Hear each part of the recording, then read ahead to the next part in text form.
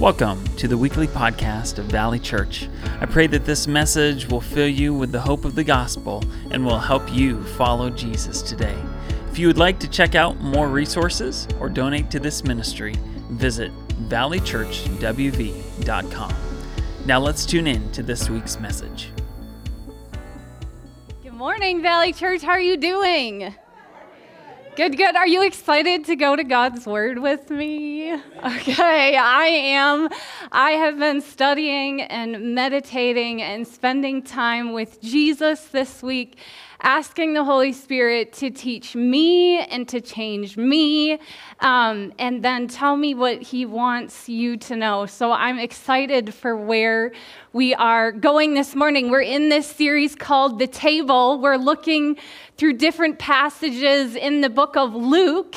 Often in the book of Luke, you find Jesus either leaving a meal, or he's coming to a meal, or he's sitting around the table with people. He's listening to their stories, telling them about the kingdom of heaven. And what I love is that is really good news for you and I, because often Jesus met with sinful people and he ate with them. And that's good news for you and I, because that's us. So if Jesus came into your house today, you know what? He would sit at your table and he would eat with you and he would listen to your stories and he would tell you about the kingdom of heaven. And so I want you to think with me about the tables that you have in your home. Maybe it's an old table. Maybe you just got a brand new table. Maybe it's a really large table, or maybe you just have a card table. It doesn't matter what your table looks like. Did you know that one of the greatest evangelistic tools that God gave you, that I would say probably all of us have in our home, is your table? And so can I encourage you through this series, even this week, to invite people to come and sit around your table, invite them over for a meal, even if all you can afford right now is ramen noodles or mac and cheese. That's okay. Jesus can use a card table and ramen noodles and you loving people and introducing them to Jesus. So take that with you this week. Now I want you to think about your favorite memories that happened around a table growing up, and your worst memories that happened around a table growing up. I'm sure there is tons of them out there, but I want to share with you my favorite memory and my worst memory. I'm going to start out my message by sharing my worst memory with you around the table, and then I'll close it sharing with you my favorite message. So you can imagine with me, I was about 7, 8 years old. Remember that I grew up in a large family with 11 kids, so counting my parents, that was 13 people around our kitchen table. And one night, my mom made a huge stock pot, those really big stock pots full of soup for the family. And this soup was scalding hot. And so my mom decided she would ladle up the soup, put it into everybody's bowl before we often sang and then prayed together before a meal. So before we sang and prayed, gave it a little bit of extra time to cool down. Well, I got to sit by my mom. You know, it was special to sit by mom or dad at the dinner table. But I was starving. I'm sure I'd been outside playing all day long, and my impatience got the better of me. I would love to say I've become a very patient person, but I still struggle with patience today.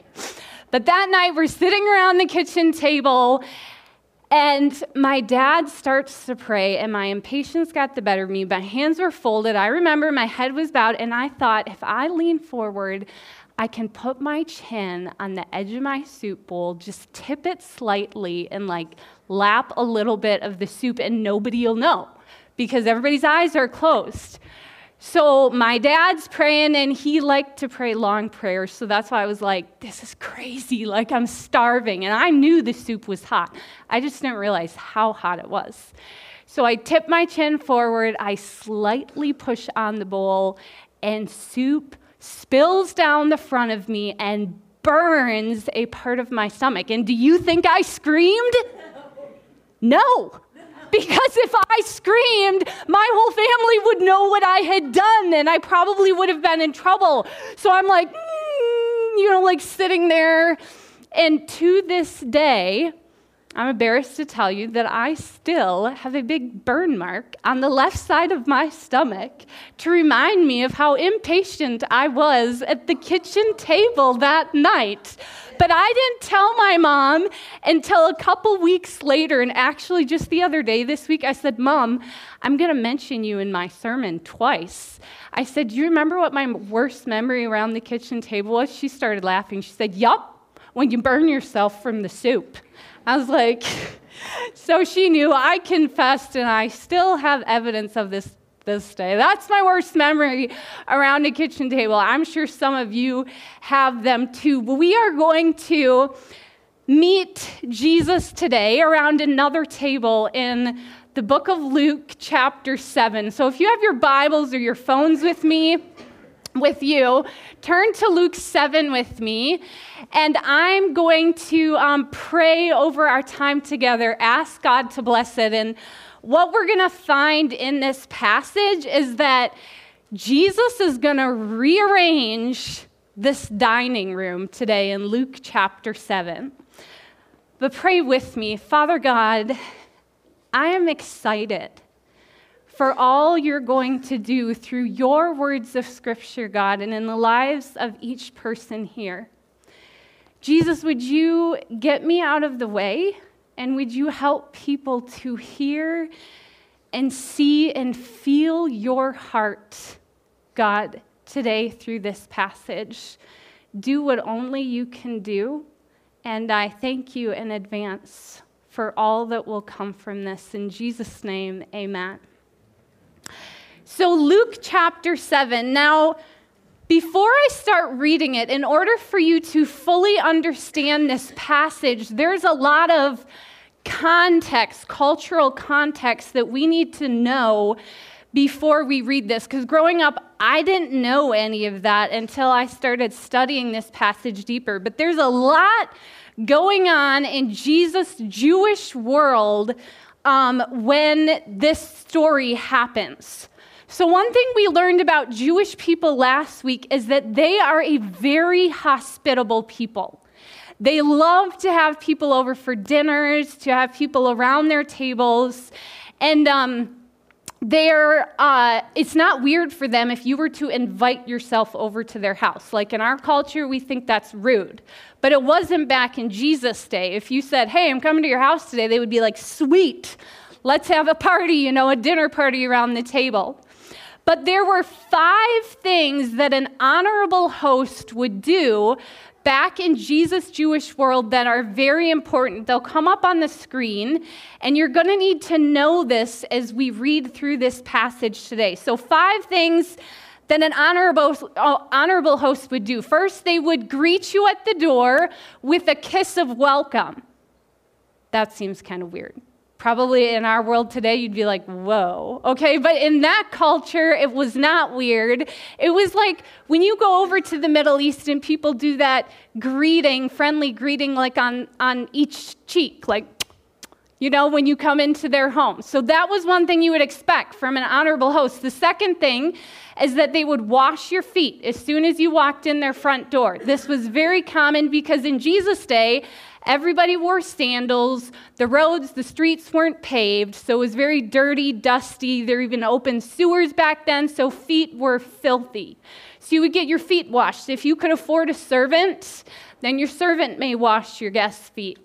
The third thing is that an honorable host would give you olive oil to cleanse your hands before the meal. Olives were used for many things back in Jesus' day, still are today, and one of them was used to cleanse your hands before the meal. The fourth thing is that if you were a special guest, a very esteemed guest, when you came to someone's home, they would have special ointment that they would anoint you with on your head when you came to the dinner.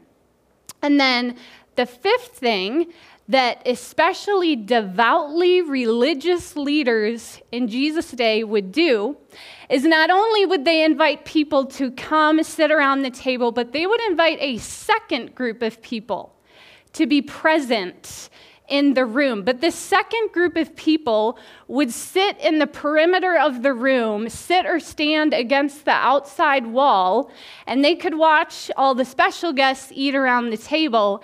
And if there was leftover food, then the host would offer it to this second group of people. Often that second group would include the poor, the marginalized, the oppressed in that society. So 5 things that an honorable host would do back in Jesus' Jewish world. Now we're going to look at the first verse, Luke 7, starting with verse 36. It says, one of the Pharisees asked him, that's Jesus, to eat with him. And he went into the Pharisee's house and reclined at table. Now, we will find out later that this Pharisee, his name is Simon. So if you hear me talking about Simon, this is the honorable host. The Pharisees were the religious leaders back in that day, but we would find it kind of weird. Why is a Pharisee, a religious leader, inviting Jesus to a dinner at his house? Because we know from Scripture that the Pharisees hated Jesus. But here we find Simon inviting Jesus to dinner at his house. Now, it doesn't say, but I believe from a few chapters earlier as you're reading that the Pharisees were always watching Jesus. And they were always trying to set a trap for him so that they could accuse him of blasphemy, of false teaching. They wanted him arrested. They wanted him gone. And so what better way for Simon the Pharisee to trap Jesus than in his own home? Get him his own space. He can watch Jesus really closely around this dinner table. Not for sure, but that could have been why. Now you'll notice each week we've had a different table up here on the stage, and this week it's very different. This table is very low to the ground. Today we have tables that are waist high. They have chairs around them, but not back in Jesus' day. Back in Jesus' day, tables were very close to the ground, and when it says he reclined at table, there were pillows around the table, and you would recline on your left side, lean on your left side, and then you would eat with your right hand. So if you remember with me, on the Passover, when Jesus is with his disciples around the table, do you remember John, the beloved disciple, reclining and leaning back on Jesus' chest, it says? And we think, well, that would be really weird and awkward if he was sitting in a chair. But he wasn't. So it wasn't really that awkward, because if Jesus is right over here, all John has to do is just lean back a little bit. And you'll notice, so their heads were by the table and their feet were facing away from the table towards the wall. So, totally different in Jesus' world. Now we're going to continue on in verse 37. It says, and behold, a woman of the city who is a sinner, when she learned that he was reclining at table in the Pharisee's house, brought an alabaster flask of ointment, and standing behind him at his feet, weeping, she began to wet his feet with her tears and wiped them with the hair of her head and kissed his feet and anointed them with the ointment. Do you see how this dinner party all of a sudden took a crazy turn? It just got really weird all of a sudden, okay? So Simon's having this dinner party, I'm sure with some of his friends, his other religious leaders of that day, and Simon would have been considered one of those devoutly religious people, so there would have been that second group of people in the room standing or sitting against the wall. Well, we see that this woman comes in and just invites herself to the dinner party, which is not really unusual, right, in that day. But what do we know about this woman? It says she was a woman of the city who was a sinner. That's how everybody knew her. A woman of the city who's a sinner. Now, it doesn't say for sure, but most people believe that this woman was a prostitute. Whether or not she was, we can't say for sure, but it seems that way because everybody knew her and they all knew what her sin was. It was very public. But when she learned that Jesus was reclining at table in Simon the Pharisee's house, she brings an alabaster flask of ointment. That's very expensive perfume from the country of Egypt. And then we find her standing behind Jesus at his feet, and she's not just crying, because usually when you cry, it's like a little bit of tears. No, this woman is weeping. She's having an emotional breakdown at Jesus' feet, probably in front of a group of men who are sitting around this table.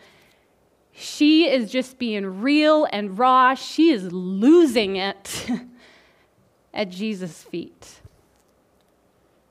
When's the last time you've allowed yourself to just lose it on Jesus' feet? To be real and raw and emotional, to feel deeply. You know, Jesus can handle that. He can, and he was not stopping this woman from losing it on him. It says she began to wet his feet with her tears, and she wiped them with the hair of her head. This is very significant in Jesus' Jewish world, because what you need to know is that Jewish women never let down their hair in public. They always kept it covered. The only person that would see a woman's hair down was her husband. And so here at this dinner party, not only is she having an emotional breakdown at Jesus' feet, she unbound her hair in public, and Jewish women's hair was viewed as their glory. So she's literally wiping Jesus' feet with her very glory. And this was beautiful to Jesus. Here's something else you need to know about women in Jesus' Jewish world. They were viewed as like second-class citizens. They were oppressed in that society. And so women needed a generous lifting up from their shame and their oppression. And Jesus is about to do that in this dining room, at this feast.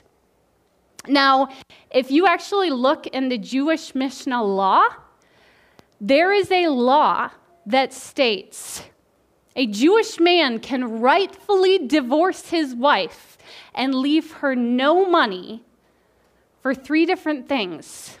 The first one, if she unbinds her hair in public, if she spins in the streets, or if she talks to any man that is not her husband. So let me just ask you, women who are here today, how many of you came to church with your hair unbound? It's down. Okay, there's a lot of us. How many of you have talked to another man this morning that is not your husband? A lot of us, okay? In Jesus' Jewish world, your husband could rightfully divorce you for that and leave you no money. Do you see how low women were in that society? They needed a generous lifting up, and Jesus is about to do that. So she's anointing Jesus with her tears and the very hair of her head, her glory. She's kissing his feet and anointing them with the ointment. Now, like I said, there's a lot of cultural things that are happening in Jewish world, and there's one more thing I want to tell you about. This is not in the passage, but through my study this week of the Jewish world, and many theologians actually believe that there was not just one jar that this woman brought to Jesus' feet, but there was 2 jars. The first jar being the jar of ointment, but that she also brought a second jar. And that jar would be her lacrimatory, her tear jar. Because back in Jesus' day, Jewish people wanted to live out the scriptures, not just listen to them, but to physically live them out. So you can look this up. Jewish woman took this verse from Psalm 56, verse 8, to heart and actually physically practice this. Psalm 56:8 says, "You have kept count of my tossings. Put my tears in your bottle. Are they not in your book?" And so because of that verse, Jewish women in Jesus' day would have something called a tear jar. And when they were feeling grief, sorrow, deep sadness, maybe then when their men went off to war and they would weep or cry, they would take these tear jars and open their eyes and catch their tears in a jar. Because they knew that God collected every tear that they cried. These women would then, as an act of worship, take their tear jars to worship the Lord. They would pour them out before Him because they believed that God saw and collected all their tears. Even when their men would come back from war, it was a way that they could show their men, when they poured them out, how much they were missed and deeply loved.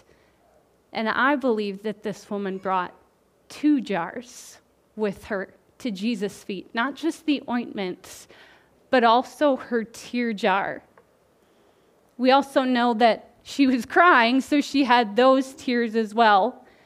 Either way, imagine yourself in this room at Simon's dinner party. Do you think this scene just got really awkward for Simon in his own home? Yes. So let's pick it up at verse 39. It says, "Now when the Pharisee Simon, who had invited him, saw this, he said to himself, 'If this man were a prophet, he would have known who and what sort of woman this is who is touching him, for she is a sinner.' And Jesus answering said to him, 'Simon, I have something to say to you.' And he answered, 'Say it, teacher.' Jesus goes on, 'A certain moneylender had 2 debtors. One owed 500 denarii and the other 50. When they could not pay, he canceled the debt of both. Now which of them will love him more?' And Simon answered, 'The one, I suppose, for whom he canceled the larger debt.' And he said to him, 'You have judged rightly.'" So go back with me to verse 39. Simon doesn't say these words out loud. He only thinks them in his head as he's watching Jesus. But you know who knows his thoughts? Jesus does. He knows Simon's self-righteous, prideful thoughts in that moment. Did you know when you think nobody else knows what you just thought, there is someone who knows? Jesus knows. Jesus knows every thought you think. And here, Simon's thinking this thought, if Jesus, who claims to be this holy rabbi, really knew who this woman was, she's a sinner, a prostitute, he would not want her to touch him. You see, Simon thought that he was all good. He was religious. He knew how to live in a good way that honored God. But you know what Simon's greatest sin struggle was? It was pride, self-righteousness. You know, Scripture says that God hates pride. He hates it. You see this sinful woman at Jesus' feet? She knew she was a sinner. She knew it. And she knew Jesus was the only one that could save her. Simon just thought he had it all together. He knew what he was doing. His pride got the better of him. He thought he could honor God by doing all these really good things. His heart was pretty ugly. And this is when we're going to see Jesus rearrange Simon's dining room. So Jesus answers Simon's thoughts out loud. He tells Simon, I have something to say to you. And then Jesus does what he loves to do. He tells a story, okay, with a meaning. Jesus says there's a certain moneylender who had 2 debtors. One owed 500 denarii. That's about a year and a half's worth of salary back in Jesus' day. And the other owed 50. That's only about a month and a half. So a big difference of debt.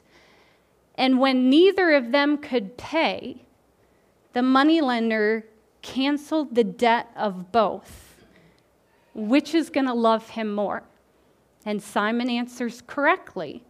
Well, the one, I suppose, for whom he canceled the larger debt.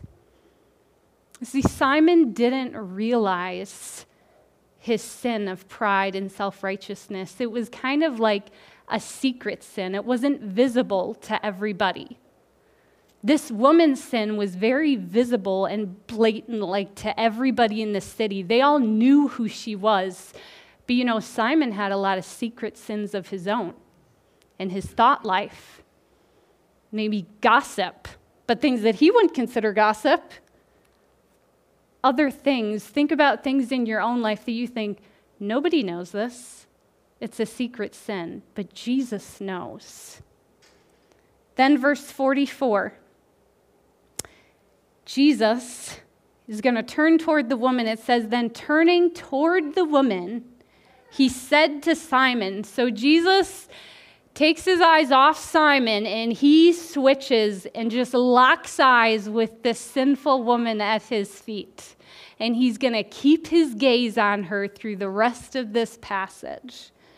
But as he's talking to the woman, or as he's looking at the woman, he's going to talk to Simon. First thing he says to Simon while looking at the woman, do you see this woman? Do you see this woman, Simon? Or are you just seeing her sin? Do you see this woman who's created in the image of God that I love? Church, I was convicted this week in studying this that I need to see people before I see their sin. I need to see people who are created in the image of God that He loves before I see their sin and their shame. And that's who I want us to be at Valley Church.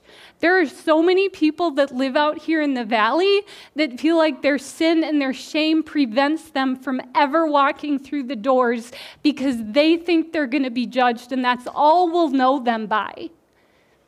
I want Valley Church to be a place that sees people, men and women, who are created in the image of God that God loves, that Jesus can save. Can I encourage you to see with Jesus' eyes? Have Jesus' eyes for people. God saw Simon's heart, and He saw this woman's heart. And it was the woman's heart that was beautiful, because God doesn't look at the outward appearance. He looks at the heart. So He says, Simon, do you see this woman? And then think about those 5 honorable things a host would do for their guests, because we're going to find out what Simon didn't do, and Jesus is going to call him out in His own house. He said, I entered your house, and you gave me no water for my feet. But she has wet my feet with her tears and wiped them with her hair, her very glory. You gave me no kiss, but from the time I came in, she has not ceased to kiss my feet. You did not anoint my head with oil, but she has anointed my feet with ointment. Therefore, I tell you, her sins, which are many, are forgiven, for she loved much.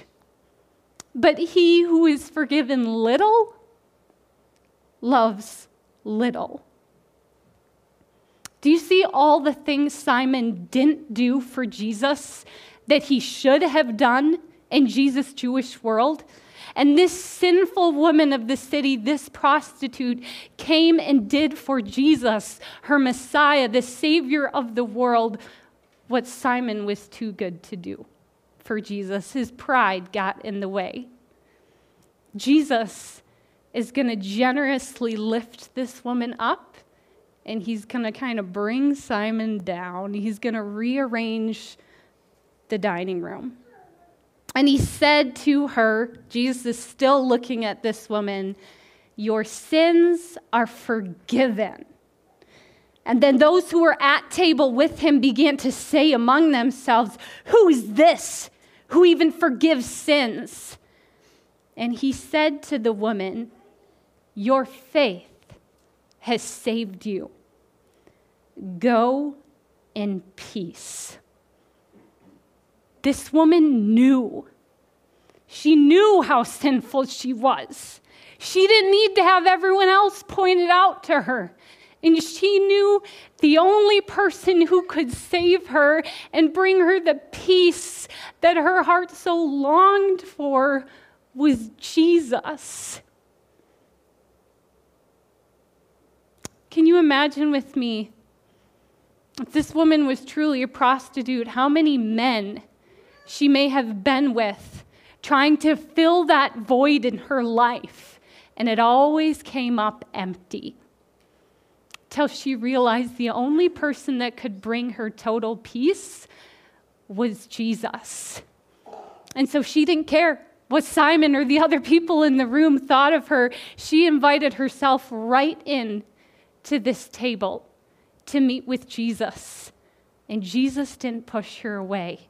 No, he generously lifted her up out of her shame, out of her sin, and restored her honor and dignity.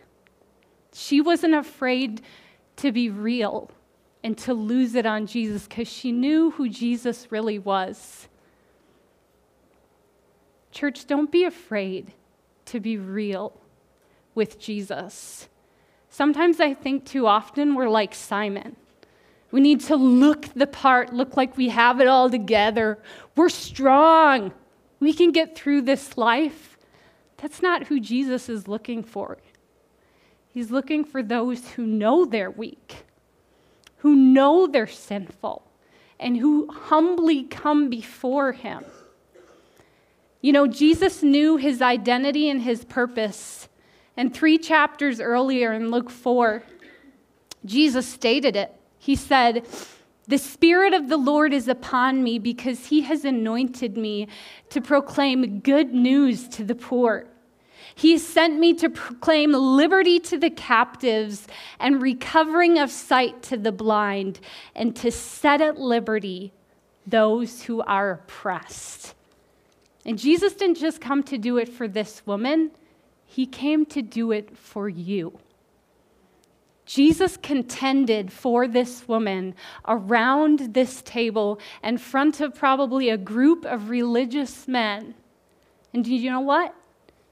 Jesus contended for you too when he went to the cross. And he shed his perfect blood. He willingly died because he knew you couldn't save yourself. And so he gave his perfect blood for you. And the good news is that he didn't stay dead. 3 days later, he rose again. He defeated sin, death, and the grave. And he's in heaven preparing a place for you. All you have to do is come humbly before him and put your faith and trust in him alone. John 14:6 says, Jesus said, I am the way, the truth, and the life. No one comes to the Father except through me. And this sinful woman got it. We would have thought that Simon would have gotten it, but he didn't. He missed it. But this woman didn't. You know, I want to close my message, like I said I would, telling you about my favorite memory that happened around a table. And I'll try to do it without crying, but I'm already crying, so it probably won't work. Get my tear jar, right? Yeah, okay. I was about probably 9 or 10, and it was around my family's kitchen table again, and it happened to be Good Friday, and Good Friday is coming up this week. And we were having family devotions, and we were reading about the crucifixion of Jesus. And as my mom explained it, I remember feeling so overwhelmed. The reality of my sin, like who would love me that much? To go to the cross and die for me. I don't deserve it. You know, so much of this world says, you're worthy, you deserve all these things. No, we don't. We're sinful people, but Jesus loved us enough to go to the cross. And so as my mom is explaining it, I start to feel water filling up my eyes. God has just made me to be a person that feels deeply, and I used to be embarrassed about it. But I'm not anymore because I know that God collects my tears in a bottle and they are precious to Him. And so I thought, well, I don't want my older siblings to see that I'm crying because that's embarrassing and they'll think I'm weird. And so I'll just look down. But that's the bad thing to do when you're crying because then the tears just keep coming. And so I kind of reached up to wipe my eyes, and someone saw my tears at the table, and even though I was embarrassed and I was trying to hide them, and it was my mom, and she said, "Precious, your tears are beautiful. Do not ever feel bad for showing emotion and realizing the deep love that Jesus had for you and going to the cross. Don't ever be embarrassed about those tears." And that was so special for me. I've never forgotten it at the kitchen table. And church, I just want to encourage you this week leading up to Easter, don't be embarrassed to cry, to show your emotions to Jesus. He catches your tears in a bottle. They are precious to Him. And I just want to encourage you, feel deeply this week what Jesus did for you.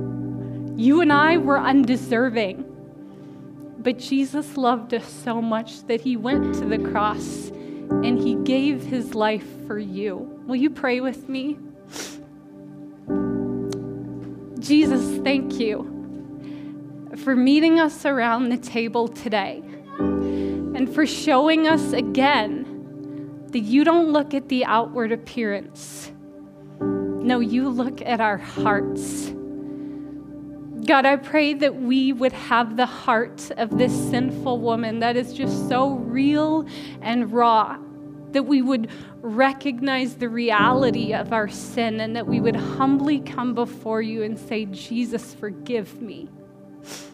I'm unworthy of your love, but thank you for going to the cross and dying for me. And God, leading up to Good Friday and Easter this week, I just pray for each person here that they would allow themselves, give themselves the permission to feel deeply what you did on their behalf. Thank you, God, for your grace and your mercy that we don't receive. Thank you for your unconditional love. Thank you for saving us. In Jesus' name, amen. Thank you for listening to this week's message from Valley Church. If you were impacted by today's teaching or made a decision to follow Jesus, we would love to hear from you, pray for you, and walk with you. To connect with us, visit valleychurchwv.com. There you will find resources on following Jesus and information about how to partner with us here at Valley Church as we seek, serve, and send disciples of Christ.